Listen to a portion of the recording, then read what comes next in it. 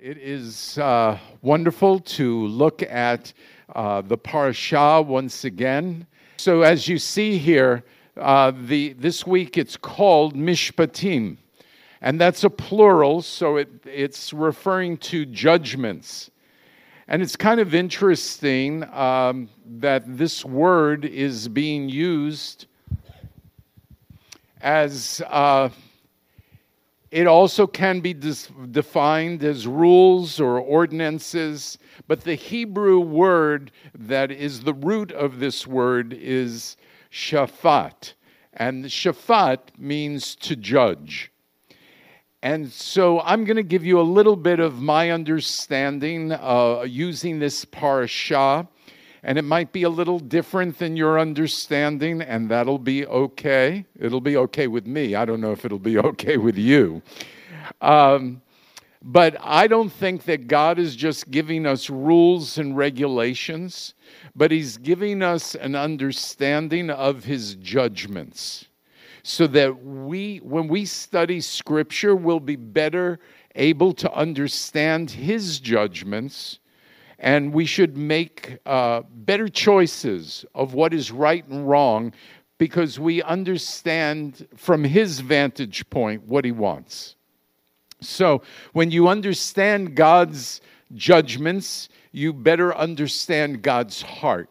And I think as McBeal talked about getting the full counsel of God, which I'll certainly talk about as well, really it's about knowing the heart of God.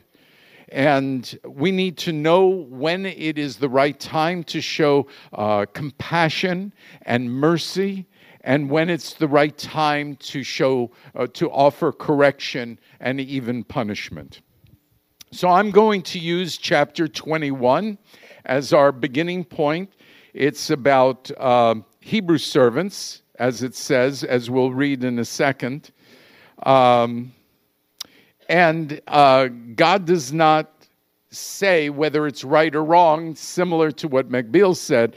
It doesn't say whether it's right or wrong to have servants. And I think one of the reasons we see that is because the whole culture was understood about servants. So it was a normal thing. By the time they got to getting some of these judgments or laws or ordinances, they already had plenty of people involved in being servants and slaves.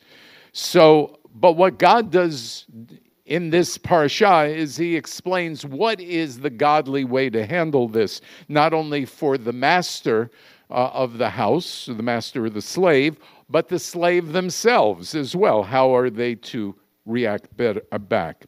So let's start with Exodus 21, 5 and 6. If the servant plainly states, I love my master, my wife, and my children, and I will not go out free, then his master is to bring him to God, then take him to a door or to a doorpost.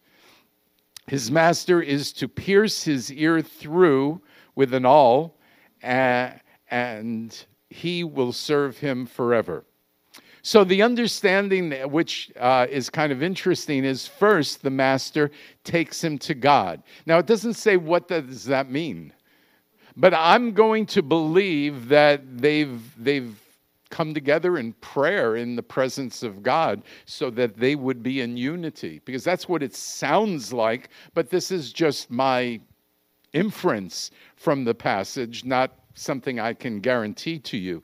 But the other thing that's interesting is that the reward of treating people well, which the master obviously does in this example, is that the servant or the slave wants to stay. And that's because they know when they have something good.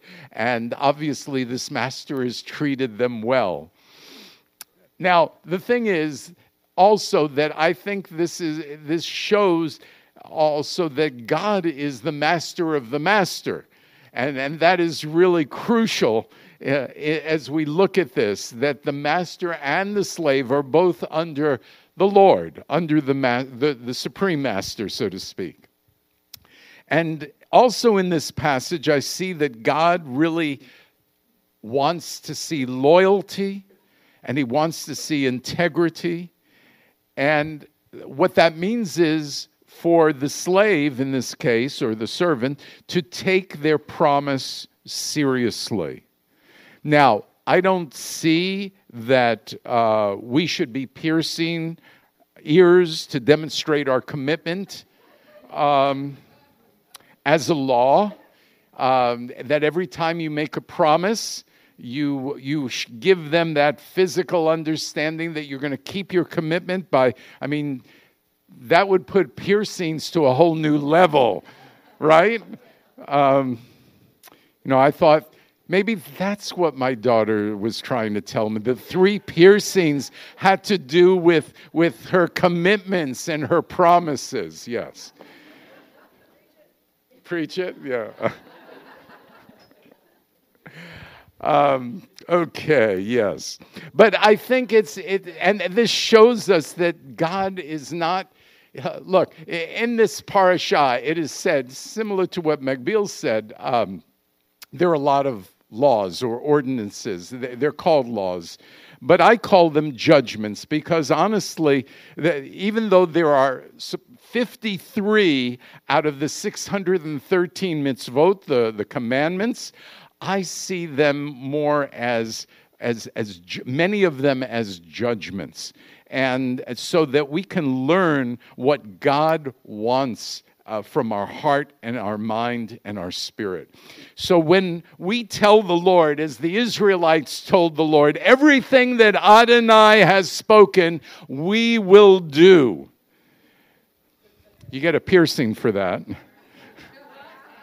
Actually, you get a big one because there are 613 laws. Okay. Again, actually, if you get it for the new covenant, there are over 1,000 laws. So I believe that, we'll get into it. God certainly wants us to follow what he has outlined in Scripture. The difficulty is figuring out when he wants us to learn something or when he is saying something that we have to follow, because they're different. So you say, well, if they're all laws, don't you have to follow all of them?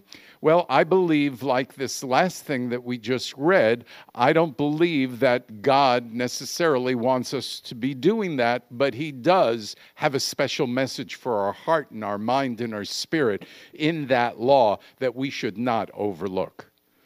And most of us don't have problems with the death penalty when it has to do with somebody who is involved in premeditated murder. But how do you interpret the following scriptures in Exodus 22:17? You must not permit a sorceress to live. Of course, you'd have to figure out who's a sorceress, but that's a whole nother thing. 18, anyone who lies with an animal must surely be put to death. 19, anyone who sacrifices to the gods except to Adonai alone is to be put under a banner of destruction. A ban of destruction. Now, those are the easy ones. 21, verse 21 to me is the hard one. You must not mistreat any widow or orphan. Well, we can agree with that. Not sure that everybody has been active in that area. But at any rate, if you mistreat them in any way, and we would have to define mistreat, how about ignore? Is that mistreating?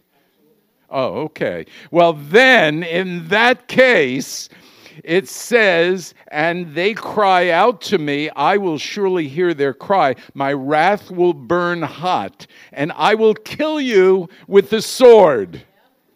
So your wives will become widows, and your children will become orphans. Now, since this is something that a law that involves what God's going to do, I'm fairly certain that he has not done that in the literal sense.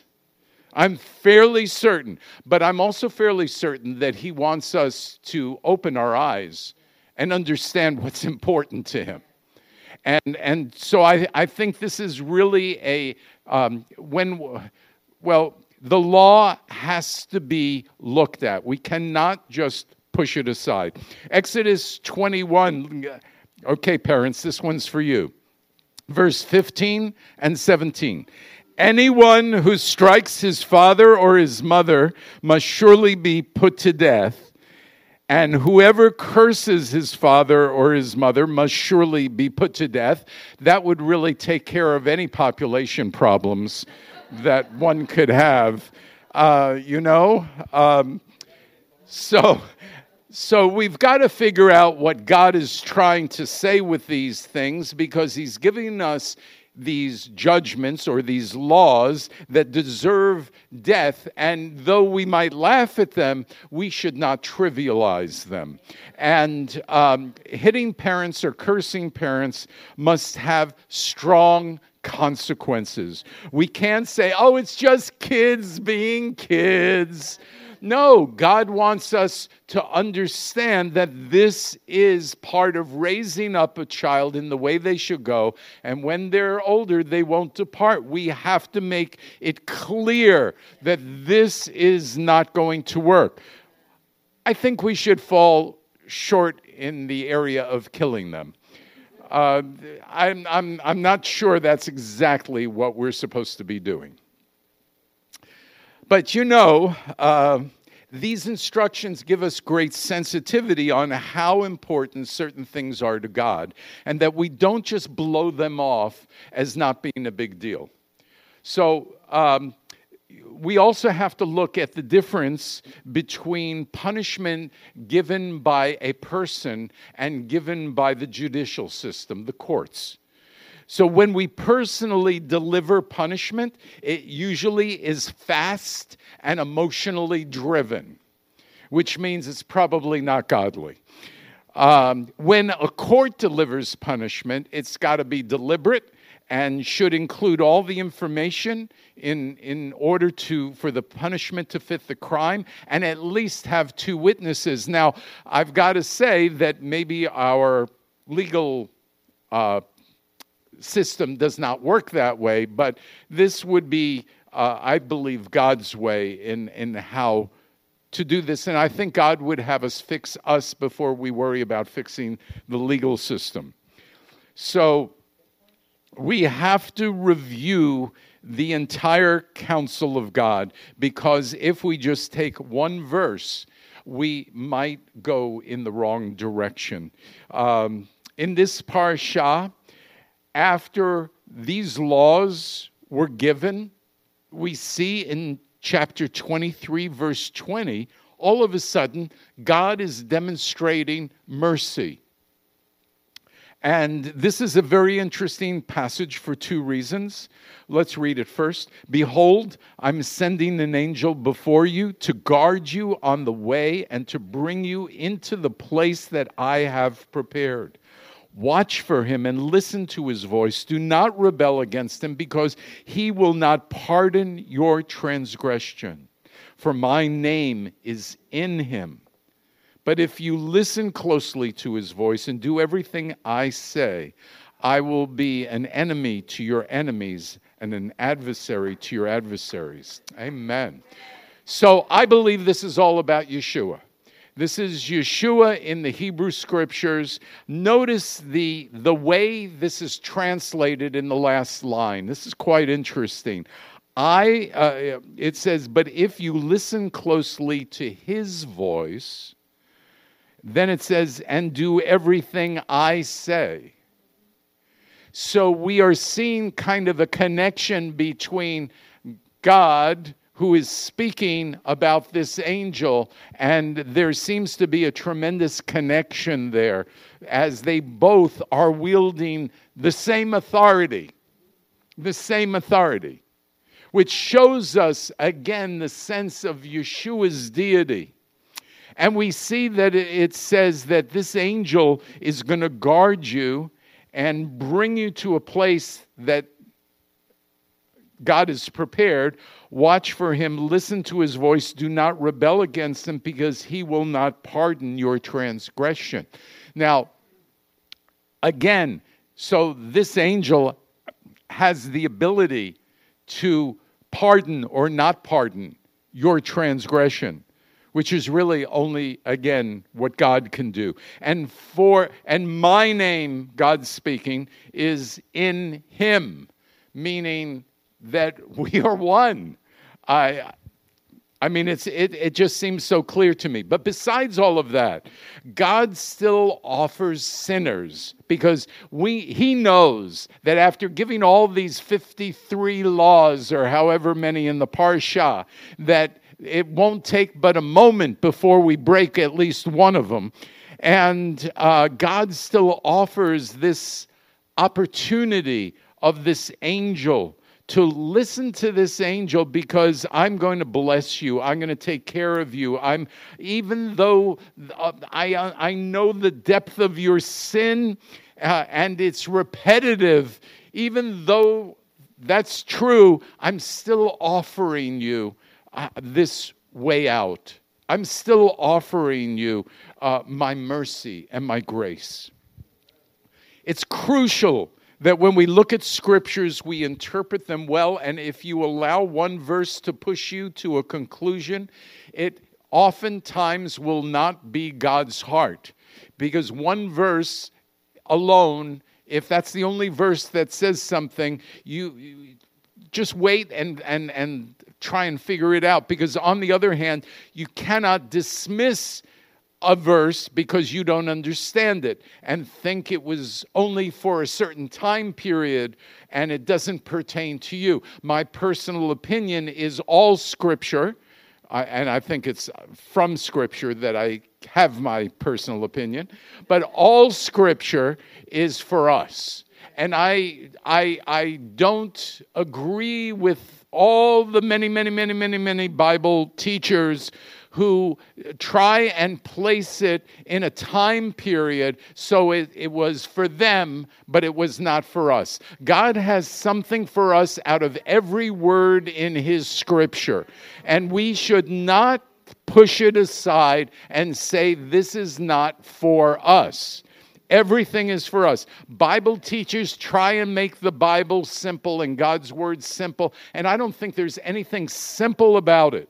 I think that we have to understand the thing that makes it complex is that we don't have a understanding of how to think about God and his word, because there's nothing in the world except for God and his word that would prepare us to even read it and understand it. So we don't have another thing to rely on to help us. God wants us to wrestle. If he wanted to make it easier, he would have made it easier. He wants us to wrestle like Jacob wrestled. He wants us to wrestle with his word. He wants us to find out what is the heart of God. He's not just giving it to us on a simple platter. It is something that because when we find out, when we struggle to find things out, it will probably help us change more than if it was just simple and it was handed to us, then we wouldn't feel the need to change. But when we struggle and we get through all this difficult stuff and we say, God, do you really mean this? And you got all these supporting scriptures and you say, oh, I guess I have to change. Some people don't want to follow God because they don't want to change. They want an easy out. But they also feel that there are places in the Bible that there are discrepancies. So let's look at one that people always seem to bring out. It happens to be part of our Parsha. And that's Exodus 21, 23 to 25. If any harm follows, then you are to penalize life for life, eye for an eye, tooth for a tooth, hand for hand, foot for a foot, burn for a burn, wound for a wound, blow for a blow. Now, I ask you, is there any place, anywhere in Scripture that shows that the people of Israel did this? Literally. I mean, think about it. Now, there are some places, obviously, that there was revenge. And maybe you could say, okay, that's like it. But for the most part, you didn't hear about if somebody's tooth got knocked out, that they pulled the tooth out of the victim, or they burned a person who put somebody on fire that in retaliation. For the most part, this is not done. So what is God trying to say? Because if it's not literal, then what does he want us to learn? Well, as far as I'm concerned, this is instruction to the judges of Israel, that when you tell people what your verdict is, when you sentence the person who has done wrong, you will try and keep things at a level of that works for God, that what was done, you're going to do something of equal proportion to that person. Interesting that the judicial system was set up before this parasha. It was set up in Exodus 18, and that's where penalties also were decided.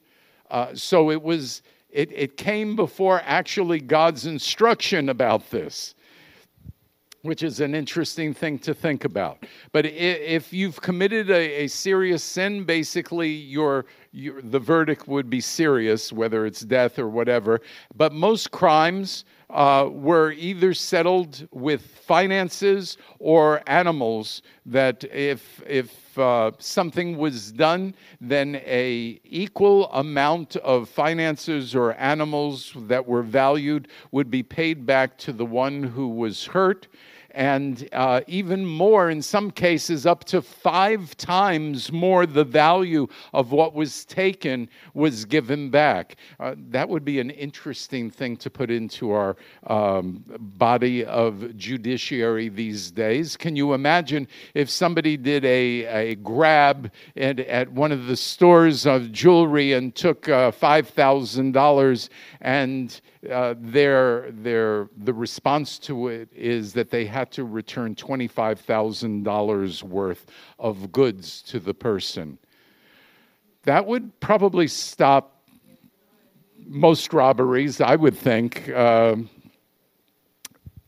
Any rate, that's a whole nother story as well. Yeshua made this a personal issue in Matthew 5:38. You have heard that it was said, an eye for an eye and a tooth for a tooth. But I tell you, do not resist an evildoer. Now, I believe that this particular phrase and what follows is to you and me, not to the government. Just as the other one, an eye for an eye and a tooth for a tooth, was to the government, this is to us as individuals.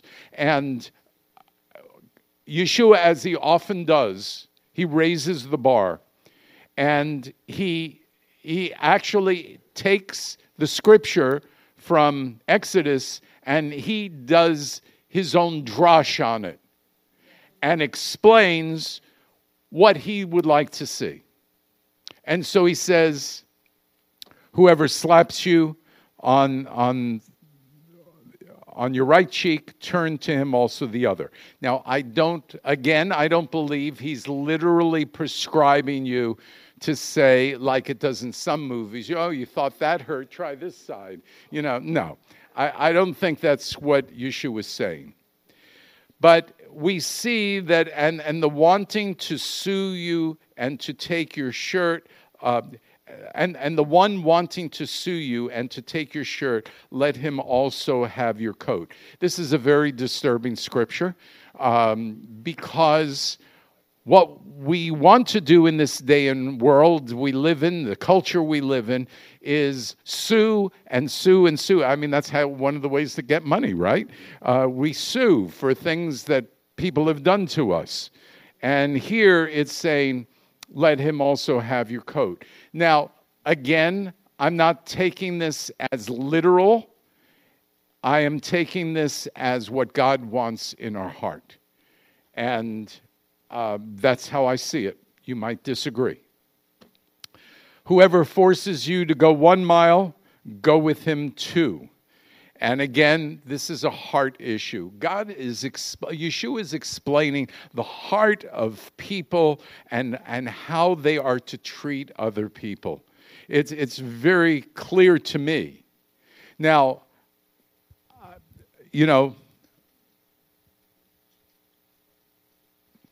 I think that, and let me give you a real life example for that. Recently, the Dylan Roof, I don't know if that name sounds familiar to anybody, was issued a death sentence for killing 9 people in 2015 in the South Carolina church shooting. And that was an attack, if you remember, in Charleston. It was racially motivated. So it was and the jury found it to be a hate crime. But that was one of the most, talk about tragedy. It was awful. But what the days after were some of the most encouraging days that I've ever heard in my life. As one after another family member got on TV and said, "We forgive him." And I went, how? How do you do that? That's like crazy. But that's biblical. It's biblical. They had to be clean and pure before the Lord, and the government was responsible for taking care of the punishment. And so both the person and the government, they both did their job. And that's what's important. We cannot do the job of somebody else or some other organization. And so this is a critical understanding of Scripture, which is why we don't take revenge. Because we don't do it well. We're ugly. So my point is that no matter whether you have found a Scripture that declares a law or declares grace, use the entire Bible to carefully develop your biblical opinions. And watch out for teachers, whether it's me or anybody else. You have got to study this for yourself, to show yourself approved. 2 Timothy 3:16 and 17. All Scripture is inspired by God and useful for teaching, for reproof, for restoration, and for training in righteousness, so that the person belonging to God may be capable, fully equipped for every good deed, every good work. You see, the purpose of Scripture are for good deeds. Good deeds. And that's who we are. Now, there are many times where we will not agree when we interpret what God is saying in the Bible. However, hopefully, one of the things that you and I will all agree on is that Scripture, especially the Hebrew Scriptures, points to Yeshua as Lord.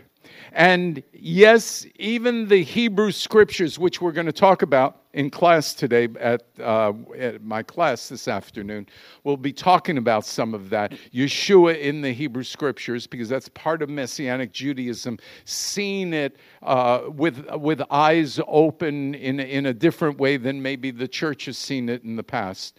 And so we see that this is important for us to grab a hold of and understand. Scripture says in 1 John 4:8, so here's an example. The one who does not love does not know God, for God is love. That is really clear. So Yeshua was the very demonstration of the fact that God is love. While, you know the Scriptures, while we were sinners, He died so that our sin would be atoned for. I can't imagine. Picture this. You've been bad all your life. Of course, not you, but somebody else in the sanctuary. They've been bad all their life. They've done lots of things wrong against the law, and they go before the judge. And the judge reads your rap sheet, and there's a lot there. And so the judge is ready to pronounce the sentence. And all of a sudden, Yeshua walks in and says, "But sorry, judge, I've already taken care of this. This person is clean before me. Let them go free." And as McBeal said, this is all about freedom. And God wants you and I to be free. This is what Yeshua has done for us so that we wouldn't receive punishment or even have guilt. Yeah, we're supposed to be motivated to do better, but not to have the guilt that stops us from doing good, but the motivation that drives us from doing good because of what Yeshua did for us. So you have the freedom of that atonement now by accepting Yeshua into your life. So if there's somebody here today in the sanctuary who has never accepted Yeshua, or if there is somebody here on Facebook Live that has never accepted Yeshua, please say this prayer with me. Lord, I don't deserve it, but your scripture says that if I receive you into my heart, you will pronounce me not guilty of my sins. I am sorry for my sins, Lord. I receive you into my heart. I dedicate my life to you. Father, I pray in the name of Yeshua for each and every person who is here, who has done this, to sense the freedom that God wants you to have, knowing Yeshua is your Messiah. This freedom is free. Probably one of the only things that's free, though there is a cost, and that cost is we've had to make ourselves servants of the living God through Yeshua. And I gladly pay that cost for all that I have received. So, Lord, I pray that the people here will gladly pay the cost of freedom so that they will live a life that is pleasing to our Master, you, Lord, and that they will give you honor and glory. And in everything they do, you will be blessed by our actions, by our heart, because we have taken your word seriously. Lord, we are putting your word into our heart so that we don't sin against you. Lord, we are putting your word in our heart so that we can truly be that light on the hill. Lord, we are putting that word in, your word in our heart so that we can truly be called a disciple, an ambassador of the living God. We thank you, we praise you, and honor you in the name of Yeshua.